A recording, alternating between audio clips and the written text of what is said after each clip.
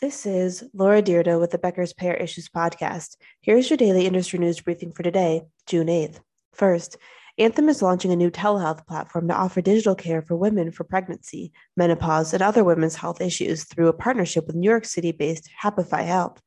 Happify Health uses sequences or digital experiences created to support specific medical conditions. Through one platform, sequences utilize evidence-based digital therapies, online communities, coaching, localized resources, and care recommendations for individuals. The platform can integrate well existing systems and point solutions, according to the company. Happify's partnership with Anthem aims to develop a sequence focused on maternal health. Eligible members will have access to mental health experts, obstetricians, gynecology experts, dietitians, digital therapeutics, and other healthcare professionals. The digital therapeutics includes a non-prescription therapeutic for addressing mental health needs during pregnancy. Eligible members of Anthem's affiliate health plans in select markets will have access to the new service toward the end of the year.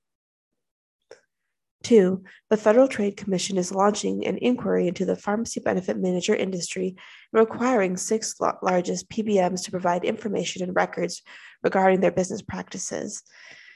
The inquiry will look at the effect of vertically integrated PBMs across and access and affordability of prescription drugs through compulsory orders to CVS Caremark, Express Scripts, OptumRx, Humana, Prime Therapeutics, and MedImpact healthcare systems. The companies will have 90 days from the date they receive their order to respond.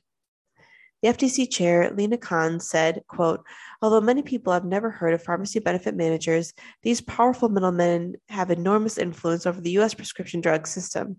This study will shine a light on these companies' practices and their impact on pharmacies, payers, doctors, and patients.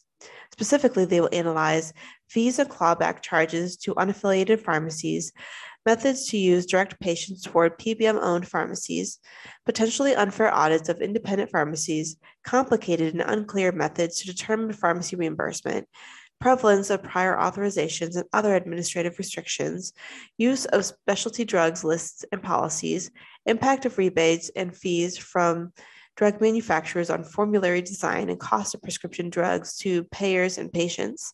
In February, the agency issued a request for comment about PBM practices and how they'll affect physicians, employers, and pharmacies. Comments were due April 25th, and 24,000 comments were collected. On May 24th, bipartisan legislation was introduced in the Senate that would allow the FTC to increase drug price transparency and suppress pharmacy benefit manager practices, such as spread pricing and payment clawbacks. Over the last year, over a dozen state legislatures have proposed or passed legislation aimed at increasing regulations around the PBM industry. 3. Fewer than 6% of hospitals are fully compliant with the hospital pricing transparency law, according to a study published in the Journal of American Medical Association earlier this month. Researchers collected data from 5,239 hospitals 6 to 9 months after the law went into effect on January 1st, 2021. They found 5.7% of hospitals were fully compliant, meaning they had both adherent machine reliable file and an adherent shoppable display. Researchers found that 50.9% were non-compliant with either component. Acute care hospitals with less revenue, hospitals in urban areas, and hospitals in places with few healthcare clinics or other hospitals were more likely to be transparent, the report said. And 4, the medical care industry is not yet seeing a rising in prices that have affected other parts of the U.S. economy, according to Kaiser Family Foundation. Overall, prices grew by 8.3% between April 2021 and April 2022, according to the report, but healthcare prices only rose 3.2% in that span. Kaiser Family Foundation said in the report that this was unusual because health prices were historically outpacing the rest of the economy. But with the understanding that there has been relatively high inflation, the rest of the economy may eventually translate to the higher prices in healthcare and medical care. That may mean there will be steeper premium increases in the coming years, according to the report. Medical care price growth is currently in line with historic averages. Between 2001 and 2022, prices for medical care increased 1.5% to 4%. Healthcare prices are generally set in advance, which could create a delay before wage increases and other costs related to the broader inflation are fully incorporated into the healthcare pricing structures.